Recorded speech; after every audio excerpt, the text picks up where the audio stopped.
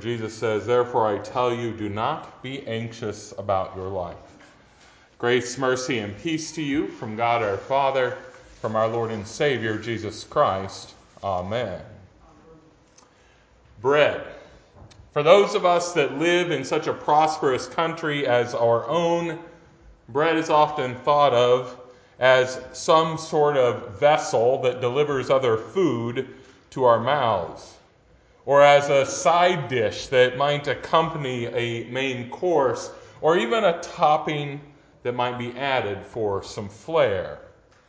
We place our deli meat between two pieces of bread.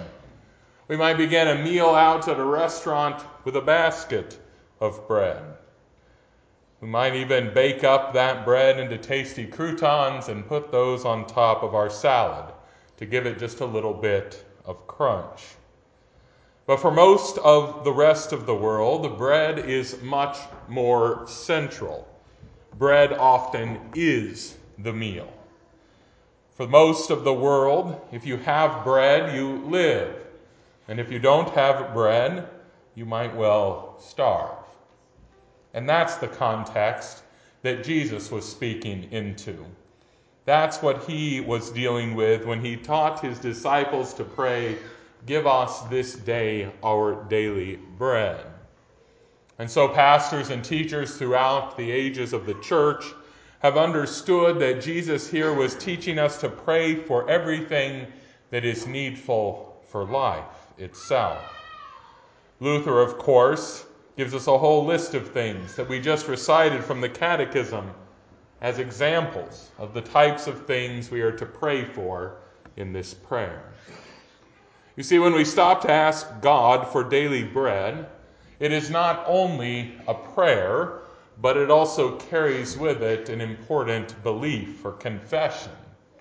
For to ask God for bread is to admit in the end that we cannot provide bread for ourselves apart from God.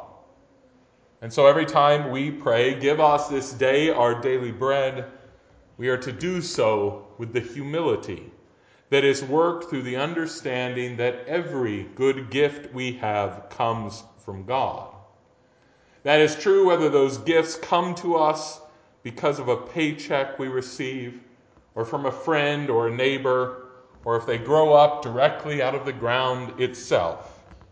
Whatever the source, the ultimate source is God. He is the giver of every good gift. We're also encouraged in this petition to pray for a particular kind of bread, that is daily bread. Now again, we live in a prosperous society where we are often taught that we should know exactly how we shall take care of ourselves 5 or 10 years into the future, not to mention at the eventual date of our retirement. So for us who often plan so far out, or at least are told to, praying for daily bread can almost seem ridiculous. After all, for many, the bread that they will use today has been paid for with funds that have already been stored up for months, if not years before.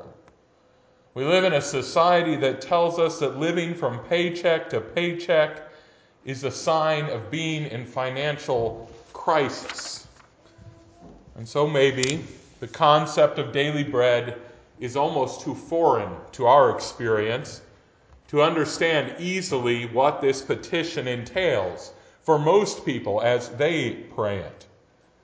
We often think that only having enough for the day is a dread situation to be feared, rather than a blessing to be counted. But God would have us put away such thoughts. He would have us rejoice when all we have is enough for the day. And he would tell us not to be anxious or worry about tomorrow, for he has promised to provide. Our text for tonight reminds us of why it is that we can pray this prayer with such confidence. Even as many of us over the last several days have spent the most parts of our day tucked away warmly inside of our homes, there are many of God's creatures who have been outside surviving, even amidst all that snow being piled up by the force of the wind. And you know who's been taking care of all of them? Well, God has. He's been providing them the daily bread that they need each day.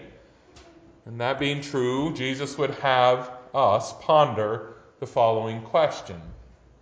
Do you really think that God will take care of the squirrels and the wolves and the tiny little insects and then forget to take care of you and your needs? Do you really think that he values you less than he does them? No, instead, he values you much more. So you are called to live in gratitude and generosity. Gratitude for what you have received, and with generosity, not fearing for the future. The truth is, often when we pray this prayer, our hearts are not holding firmly to the convictions this prayer is based on.